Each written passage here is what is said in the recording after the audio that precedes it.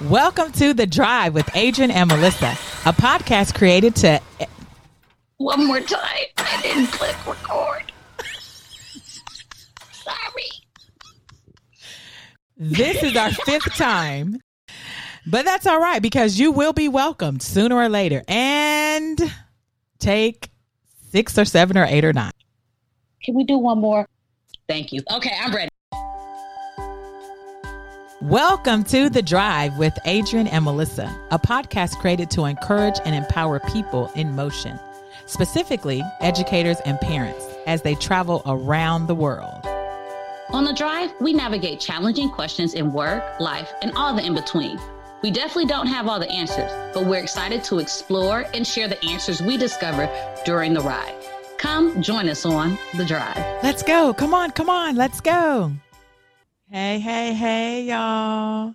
It's your sister friend, your auntie, your bestie, Melissa Dawn, and I am grateful to be here with you, Adrian, and with our drivers. As I was traveling last week from my home in Georgia to my new home in Asia, I realized how similar this moment in my life was to the Underground Subway. I didn't say Underground Railroad, the Underground Subway. Therefore, Adrian, I think I'm pulling up to this episode on the subway. Okay. And like the subway, I'm in isolation, below the surface, yet in motion, on the path that was predetermined for me to travel. Like the subway that is set on a predetermined route and operated and cared for by the transit workers, in order for me to function properly during this moment in my life, I'm learning to give total, girl, I said total. Did y'all hear that, drivers? Total control of the operation of this moment in quarantine, this moment in isolation, to the leaders, mentors, and transit workers that God has placed in my life. And with God, my sister friends, and those operating what's going on outside of this quarantine space I'm in, I'm able to trust the 2-week process inside the hotel, inside the quarantine space that I'm in. And ultimately, I am embracing the ride. Being underground is so different from being underwater.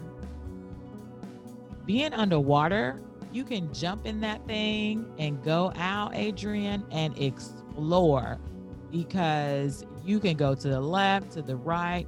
You can go down as deep as you want. It's just so freeing underwater. Being underground, you definitely need to have a plan. There is nothing allowing you to freely go underground unless you dug a tunnel, okay? Unless you created some space. The wonderful, amazing space that's already been created for you, that's already been designed underwater, is not the same space underground. Underground is compact, okay? It is got some solids. All right, let's go to science, ladies and gentlemen. Underwater is free flowing, and honey, you are in those liquids. And so I really appreciate this time underground. I really appreciate being under the surface. What kind of transportation are you pulling up in, Adrian? I am pulling up in a go-kart. And I'm pulling up in a go-kart because I'm low to the ground, moving very, very quickly, or so it seems. Because when you're in the go-kart, it feels like things are moving really, really fast. But you know, the max speed is maybe 35 or 50. So you're not in reality really going that fast. But it really feels like it when you're in it. 'Cause you can, It does feel like it. Yeah, you know, like in it, you're like, whoa, I'm a race car driver. And then on the outside, it's like, well, I mean, you're a go-kart driver, and that's not the same. But go-kart races, they're every couple minutes they're rolling them out. It's a new one, it's a new one, it's a new batch. And so it's fast-paced feeling because of how quickly you can sign up, get involved, get in, get around the track, and then get back out, which is very different than a race car where, those events are announced well ahead of time, and there's a lot of prep that goes into it. When you do a go-kart race, you're going. And I feel like that's kind of what's happening right now. And today we have some people pulling up in some different vehicles this week. Melissa, let's listen in. Hey drivers, I'm so happy to be on the drive with my girl Adrienne, and I am pulling up in my scooter, soon to be scooter, vroom vroom. And the reason I am pulling up in the wind in the scooter is because you know what? I love being able to have the flexibility of just coming and going as I please. I just like the flexibility. It's kind of like where I'm at in my life, flexible. And it just works to me at this point. Weather's nice, and I just want to go for a nice little stroll. Don't have to rush, can go through traffic, and keep it moving, keeping it moving. Hey, I'm Deshaun. I'm pulling up in a Vespa scooter because I am prepared for everything that's in front of me. I'm on the go, and I'm agile. Hey there. Hope everyone's doing well considering the circumstances. My name's Claude Tremery, and I pulled up in a Ferrari on the back of a tow truck. My Ferrari had a breakdown, which is an analogy for the whole COVID situation. But the positives are that due to a lack of speeding, it's given me the time to refocus and re-energize on what's actually important. So you see, sometimes the guests are pulling up on the same type of vehicle or bring it into just because that's what's needed at the time.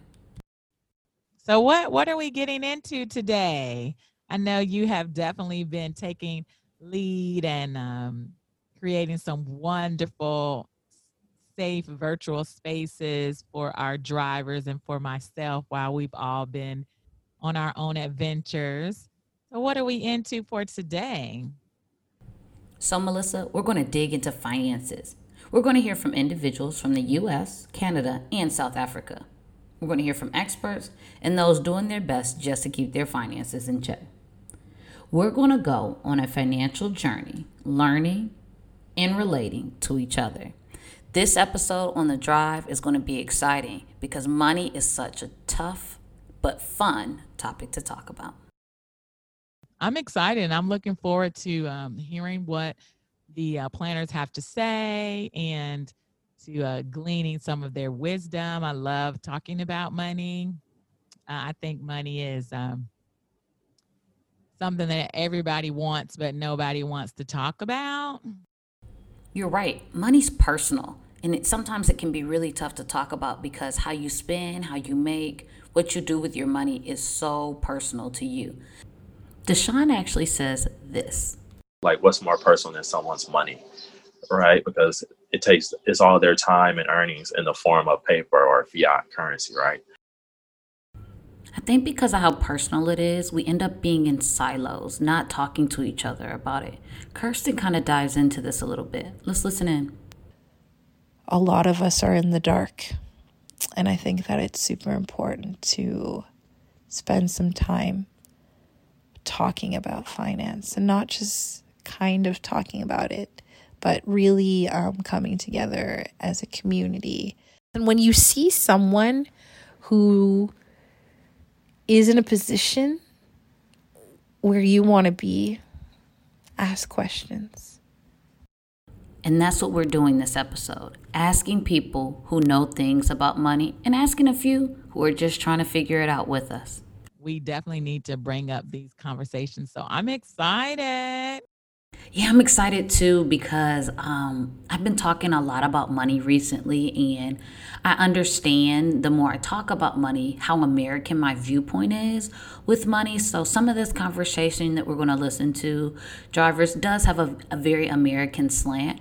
But I hope that the additional guests who are from Canada and South Africa can give you a well-rounded perspective as we venture in to something that's important in every part of our lives, finances. And I'm excited because even if, people that are listening globally, even if they aren't American, so some of the things that we say may not necessarily apply, it's still really nice to know. Melissa, I completely agree. So let's put our seatbelts on and dive into this conversation about finances. I'm excited to sit back and listen as I'm learning how to count these coins. Great. Let's meet the guests that we have joining us on the drive. Hi, drivers. My name is Danielle Dooley. I am a middle school, high school counselor currently living in Shanghai, China.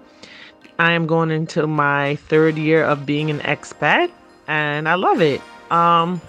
My previous experience is I have 13 years of being in the field of education, starting as a long-term substitute teacher for students with special needs, elementary school, and basically getting my undergraduate diploma from the University of South Florida.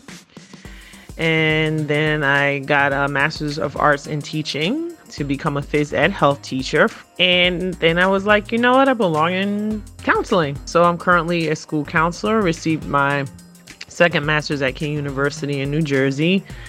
And that's where I'm from, actually born and raised New Jersey. My name's Claudie Tremery, and I'm an expat who works and resides in China as an English teacher. Prior to that, I worked in the research department for a stockbroking firm where my duties included compiling an overnight report, which basically covered all aspects of the market, from equity markets in South Africa to equity markets in West Africa to equity markets across the board from Asia to Europe to the US, commodities, currencies, commodities focusing on precious metals and energy. And also bonds. It's me, Kirsten Winter. I'm a teacher. I live in Toronto. And this is me talking a little bit about my financial journey. Yeah, so I'm Deshaun. I'm from Detroit, Michigan, born and bred. In Shanghai, been here 6 years. I'm a financial advisor, wealth manager, financial planner. Basically, I just help expats in the greater China region just make healthier financial decisions. So that could be anyone who's starting to accumulate wealth, or they find themselves with more money than they, I won't say more money, but saving more money than they initially expected. Or someone maybe who is maybe deep down in their career and they just realized that things such as retirement planning and planning for the future are really something of, becoming more and more of a priority. Now, drivers, this was an important conversation for me to have with you guys. When I left the United States in 2016, I had credit card debt, a medical bill, owed on a grad school class, had a car I had to pay off, and student loan debt. In 3 years, I paid all of it off while traveling to over 20 countries. So finances and money have been so intertwined with my expat experience. I wanted to dive into this more with experts, but also with people who look and approach life like me. Finances are such a vast and personal topic that we don't seek to cover everything in this episode. Rather, give you a chance to reflect, look in your rearview mirror, and decide, are you being a good steward of your finances? We're going to start by hearing the actual journeys of expats with their finances. I started in Ottawa, teaching in a school there, working part-time and making just enough to make ends meet. And then a year after landing that job, I got a real big breakthrough when I moved to Qatar, one of the richest countries in the world. And I just remember that being the point where I realized that I had not made it, but I was living the lifestyle that I wanted to live. I was traveling a lot. I was shopping a lot, and blazing through money. Just whatever I saw, I wanted, I bought it. I think Qatar was the first time I saw how money is freedom. I've had definitely a lot of highs and lows. Had a high where I reached the goal of being able to put a very good amount in my savings account. At one point, maybe we're talking over $10,000, and I was doing okay. I was doing all right. And then the lows were, hey, Mom, I got to borrow some money. I owe you. I'll pay you back, So it's been highs and lows throughout my journey. Currently, I'm getting back up there. I'm getting there slowly but surely. My scooter sometimes goes a little slower, but it's creeping, it's crawling, and it's rising. According to Career Builder, 3 out of 5 American workers are living paycheck to paycheck, unable to meet any major expenses in healthcare or in home and auto repair. Charles Schwab says 3 out of 5 Americans are living paycheck to paycheck. No matter if you're talking 60% or 75%, that's a lot of us who are barely making ends meet. I joined Deshaun's book club, and the first book we tackled was Richest Man in Babylon. And it reads, "Advice is one thing that is freely given away, but watch that you only take what is worth having. He who takes advice about his savings from one who is inexperienced in such matters shall pay with his savings by proving the falsity of their opinions." So that's why I went to Deshaun and Claude, those who know money, so that they could help us figure out where we're making our mistakes along this journey. I think the biggest pitfall for most investors or the biggest mistake that most investors make is that they jump onto hype stocks. They don't do enough research, and they just want to jump on the next best thing, hoping that it will be the next Microsoft or Apple or Amazon. And to be honest, there's loads of opportunities in the markets. You just look at the S&P 500 in the States. That's 500 largest. Those are you have 500 large cap companies. Then you have your mid caps, and then you have the Russell 2000. Which focus on the small caps. So there's a huge variety of companies that you can choose from, and all you need to do is just do your research. Take your time. There will always be opportunities in the market. Don't succumb to the fear of missing out, and that's what a lot of investors. That's the mistake a lot of investors make.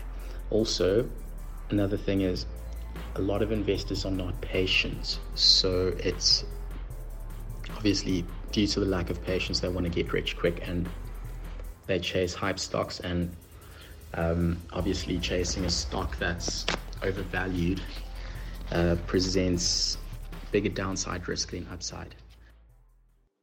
Okay, so some of the biggest pitfalls I would say investors makes, or I would say in general, one,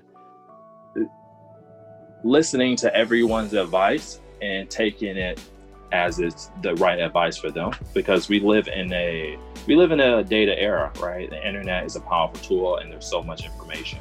But just because you Google or YouTube how to invest on the stock market, that person is not looking at your particular situation, so you can't take it to heart. We live in an era where anything is possible and anything you can do yourself, but everyone feels that they should do it themselves. And not saying that you should not have financial literacy, that if you're an investor that you should not be involved in the process, but to understand the value of opportunity cost, that if you spend 5 years, 2 years, 3 years learning how to invest and making horrible mistakes, what would that cost you in the long run, as opposed to just maybe having a professional sit down with you? That's one of the biggest things I see. Another big pitfall I come across is the sexiness of trading versus investing and not knowing the difference. Thinking, hey, I need to buy this one stock, sell it next week and make 25 cents profit on the money, as opposed to what really investing is, buying and investing in strong companies and holding them for 5-10 years. And I would say that's a pitfall, because we have to understand the difference between trading, which is extremely hard and people do it professionally, and that it's not something that you can just do on the fly and get rich. So those are, I would say, the biggest pitfalls. And the third one I would come across also is offloading your responsibility of taking care of your financial independence today and offloading that responsibility to your later self. There's a over exaggerated amount of optimism that's saying, oh, I'm only 25, or oh, I'm only 30, or oh, I can do this later. And not knowing that the more or the longer that you offset this responsibility, the greater the pressure will be on your later self, which is extremely selfish. Because most people think, oh, I can do it later, or they believe a huge windfall is actually going to come later, when actually you should just be doing the small and practical steps now so that you don't have to worry about later. So I would say those are the top 3 pitfalls I come across when it comes to investors. You can feel your pitfalls, even if an expert hasn't told you that it was a mistake. You know it in your heart. Maybe you're just looking through your rearview mirror, but you know that there was a financial mistake that you've made. Yeah, that's I made quite a few in the past. Just not being mindful of my spending habits, or reckless spending, and just, I honestly have to be very truthful, just not caring. It got to a point I honestly got addicted to like fast food and food, and I just stopped caring. And it was just like to the point, I don't care if I'm going to spend money every day eating fast food for breakfast, lunch, and dinner. And it was horrible. Like, that's not a good, mindset to have. And it just, when I got to that point of just not caring and just knowing like, oh, I'll get paid and whatever happens, that's dangerous financially, very dangerous. So now, I'm in a better place where I'm just being a lot more mindful where my money goes. It's just important to keep track of these things, and just, you got to be mindful of it. When you have an I don't care attitude, then that applies to a lot of areas in your life besides financial. It could be health, it could be anything. So yeah, that was probably the worst part. So some of the biggest financial mistakes that I've made have involved not speaking up and not getting enough information to make the right decision, or holding back on what I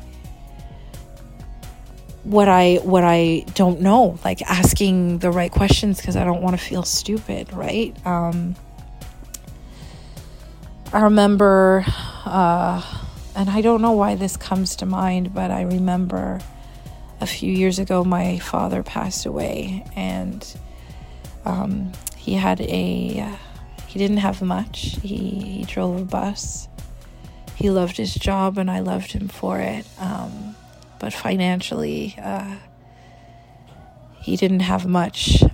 So when he passed away, he had a small insurance policy, and with it, I was granted some of the policy. And I remember thinking that I wanted to do something important with it. I wanted to do something that would be lasting and that would be a legacy. And I wanted to buy a home.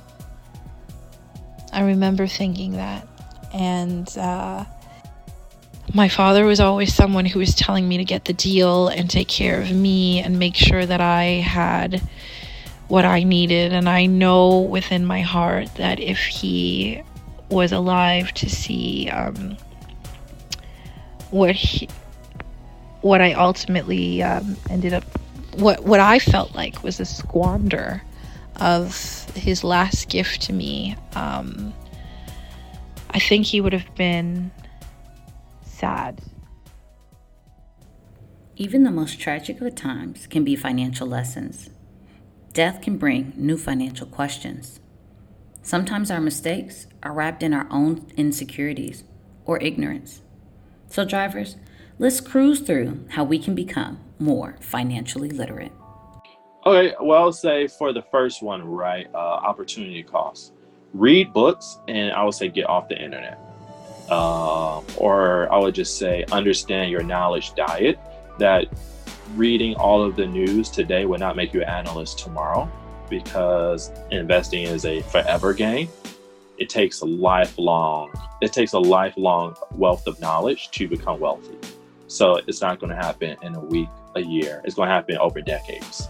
So recognizing that value or recognizing that timeline will really help someone who is just starting. And I would say the first step is to pick up a book and just start reading, because YouTube is cool, not anything against it, but there's just a certain level of thought and detail that a book can offer that a 15-minute video can't. Because when you study versus watching, there's just a whole different application to the way you learn, right? So I would just say start reading books like The Intelligent Investor, Broke Millennial, Richest Man in Babylon, just for a few off the top.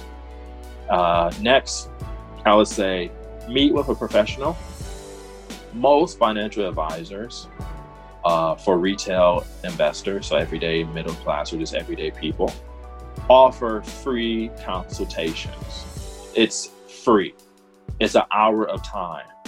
And I call it a very honest hour. It can be a bit daunting, but it's like, instead of going to the doctor, people go down a wormhole of WebMD.com, and who knows what your situation is versus what's on the internet, right? And I'll just say, take advantage of those free consultations, whether it is online, face-to-face, or something like that. But just setting a benchmark and meeting a professional will really, how can you say, narrow your options, but also you can just get some initial advice. 3, be patient, and don't think about the end game so much as you should think about what are the most practical steps.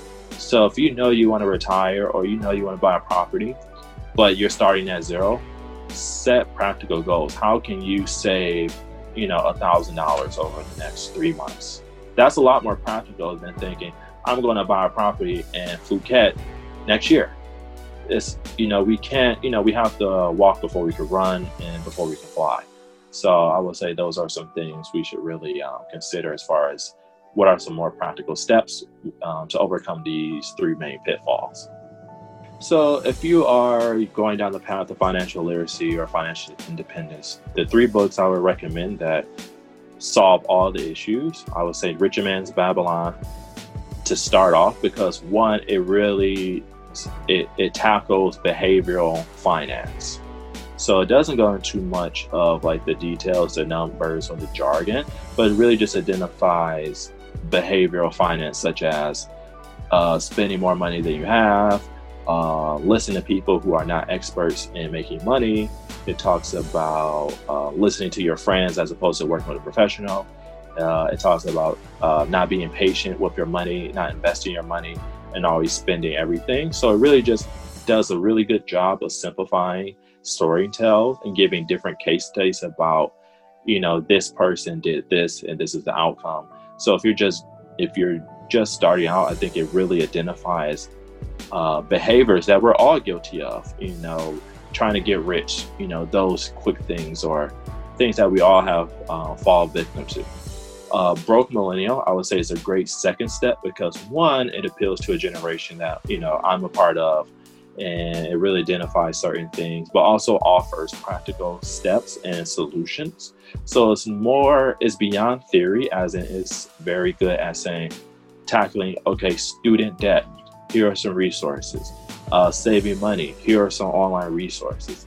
Your relationship with money and your friends and partner, here's how you should tackle these issues. So it really brings up a lot of good and hard to hard topics to discuss, but it also provides solutions. So it's a very solution-oriented book. And I think it's not a book that you should just breeze by, but it's a book to reference over and over again. So Broke Millennial, I really stand by, especially if you are already saying, hey, okay, I'm already motivated. I'm already, mentally in the space to tackle my finances, but I want some practical steps. Broke Millennial will definitely address that. Next one, The Intelligent Investor by Benjamin Graham.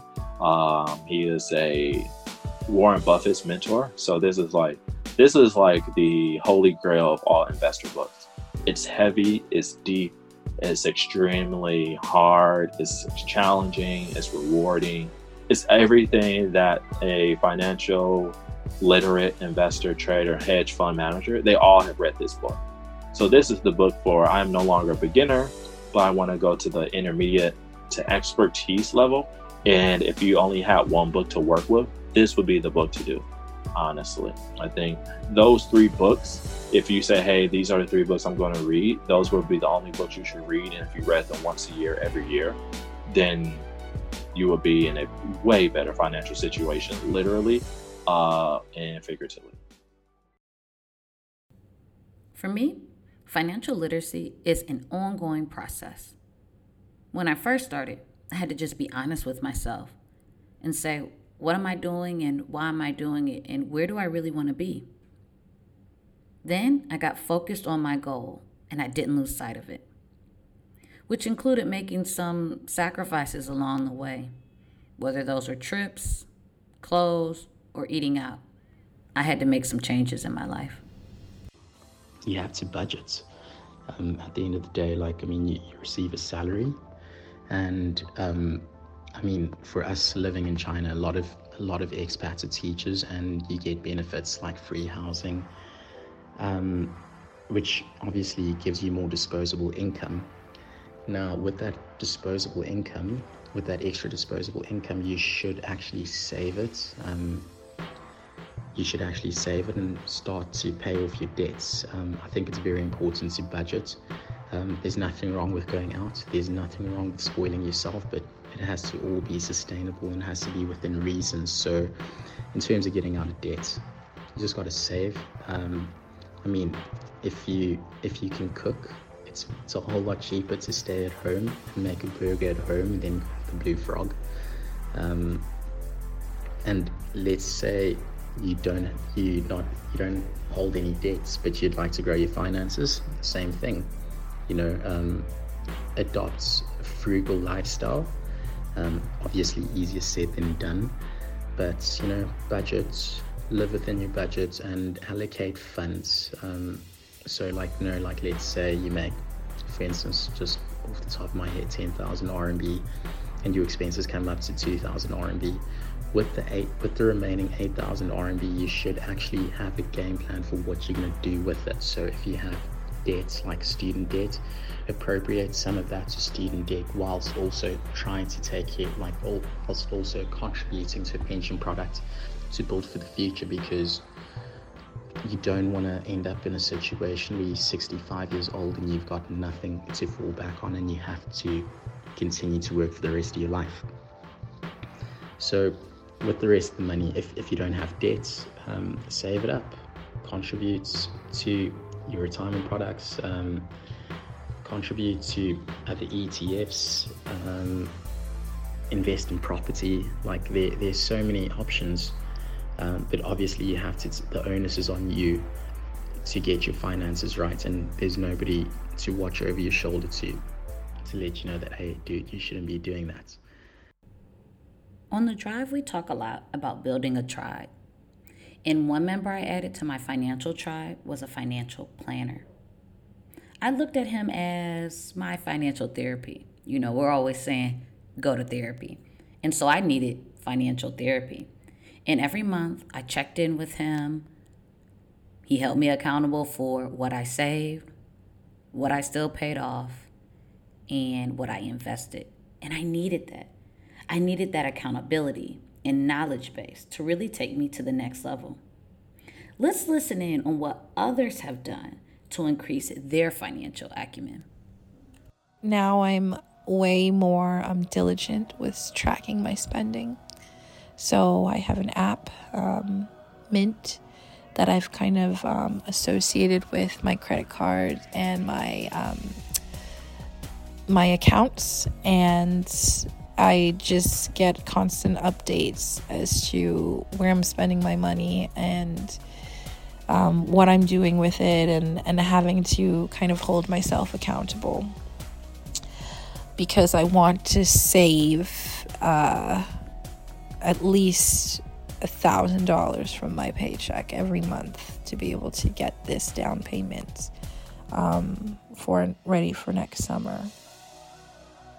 And for anyone who's really struggling with debt, because I have definitely experienced the anxiety of not having enough, or not knowing where the next meal is coming from, or not knowing how you're going to handle the bills that are going to come. I think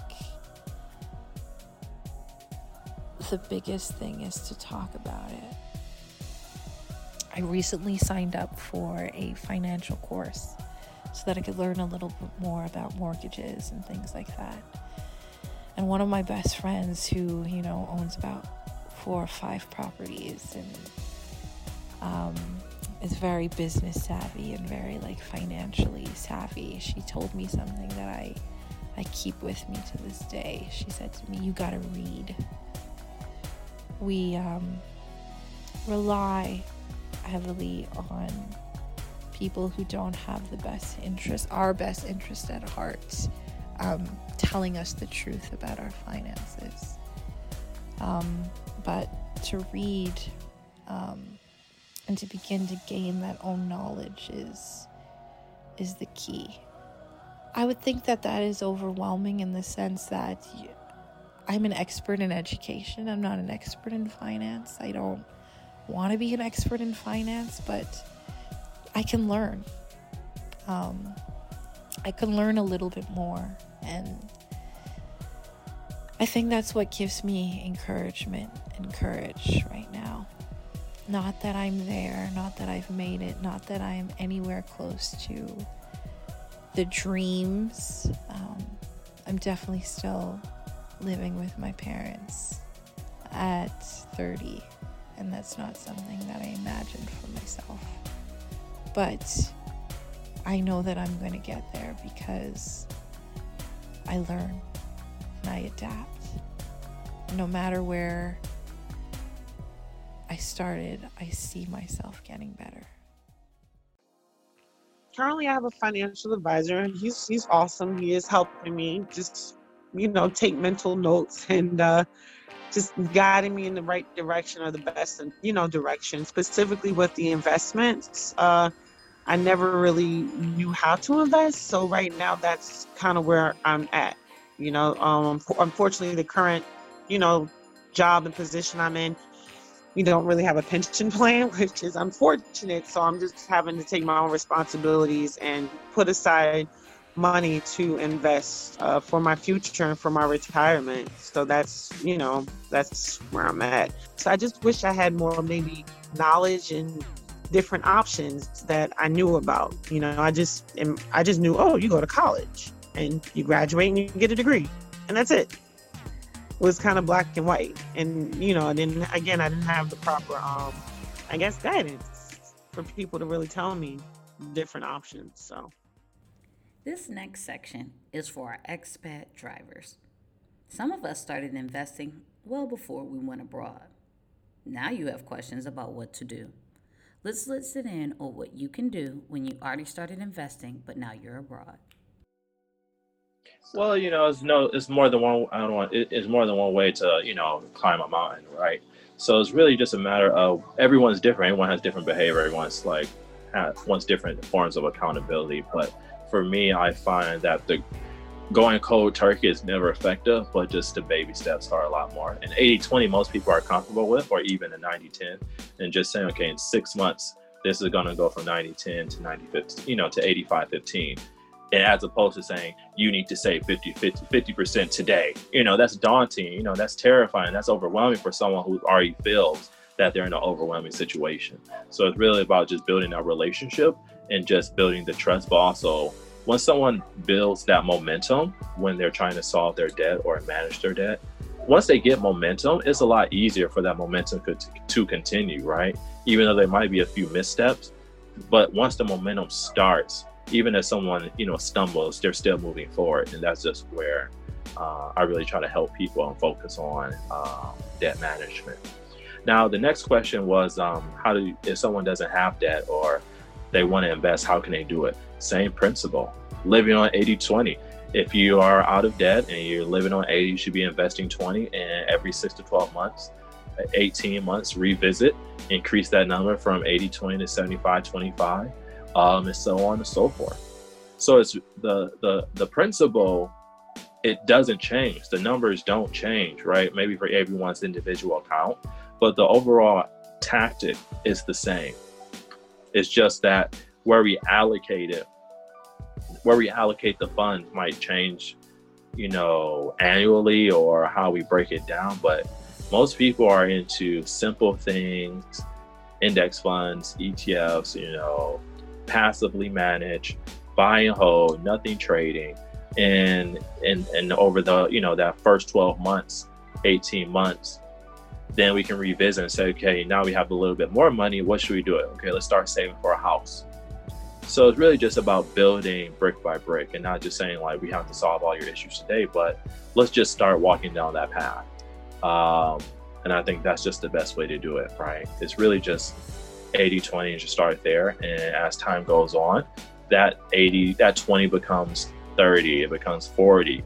And then we can divvy up that 40 into stocks and property, stocks and different currencies and things like that. So I would say that's how I would want to work with someone. I think that across the board, most financial planners would recommend that you contribute to your pension or a retirement product. I think in the States it's called an IRA, Roth, or a 401k.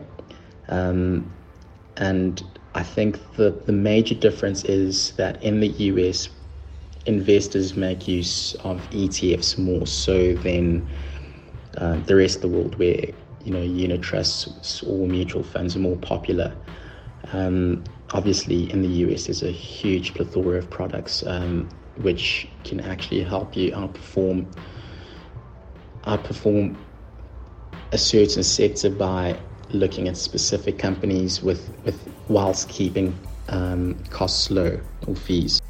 I believe that this is really important for expats, is that you should, if you're saving up, you should save up in the currency that you want to retire in. So if you work in the States, if you no longer work in the States but you'd like to retire there, then start saving in dollars or start contributing to funds that are dollar based. If you're not too sure, you can always go with a mix of, like, let's say 50% dollars, 25% euros, 25% RMB. If you're not too sure. But the most important thing is that regardless of where you are, you should always do your research, know what you're getting into. And in terms of research, I'm talking about looking at company financials, looking at past growth rates, obviously checking if those growth rates are sustainable for the future, assessing management, so those things are very, very important. And I think that regardless of where you invest, you should always always focus on your research, because at the end of the day, you want to make sure that you've got the highest possibility of actually making a good return. Drivers, finances are a part of our everyday, and most of us didn't learn much about them until we were adults and likely had already made a few mistakes. Whether you're talking about clearing debt, building your savings, or diving into investing, having honest conversations, growing your knowledge, and finding support is absolutely vital. Honest conversations start with being honest with yourself. Write out all of your debt, loans, and credit cards. What do you have in savings? And what is the value of your investments? Grow your knowledge with reading or getting a financial advisor. Maybe you do both. Find your tribe. Those could be family members, friends, or yet again, a financial planner. Think about the sacrifices you might need to make to get there. No matter where you are, keep looking forward, but learn from what's in that rearview mirror and where you've come from. Don't forget to like, share, subscribe, comment, and until the next episode, cheers, au revoir, adios, aloha.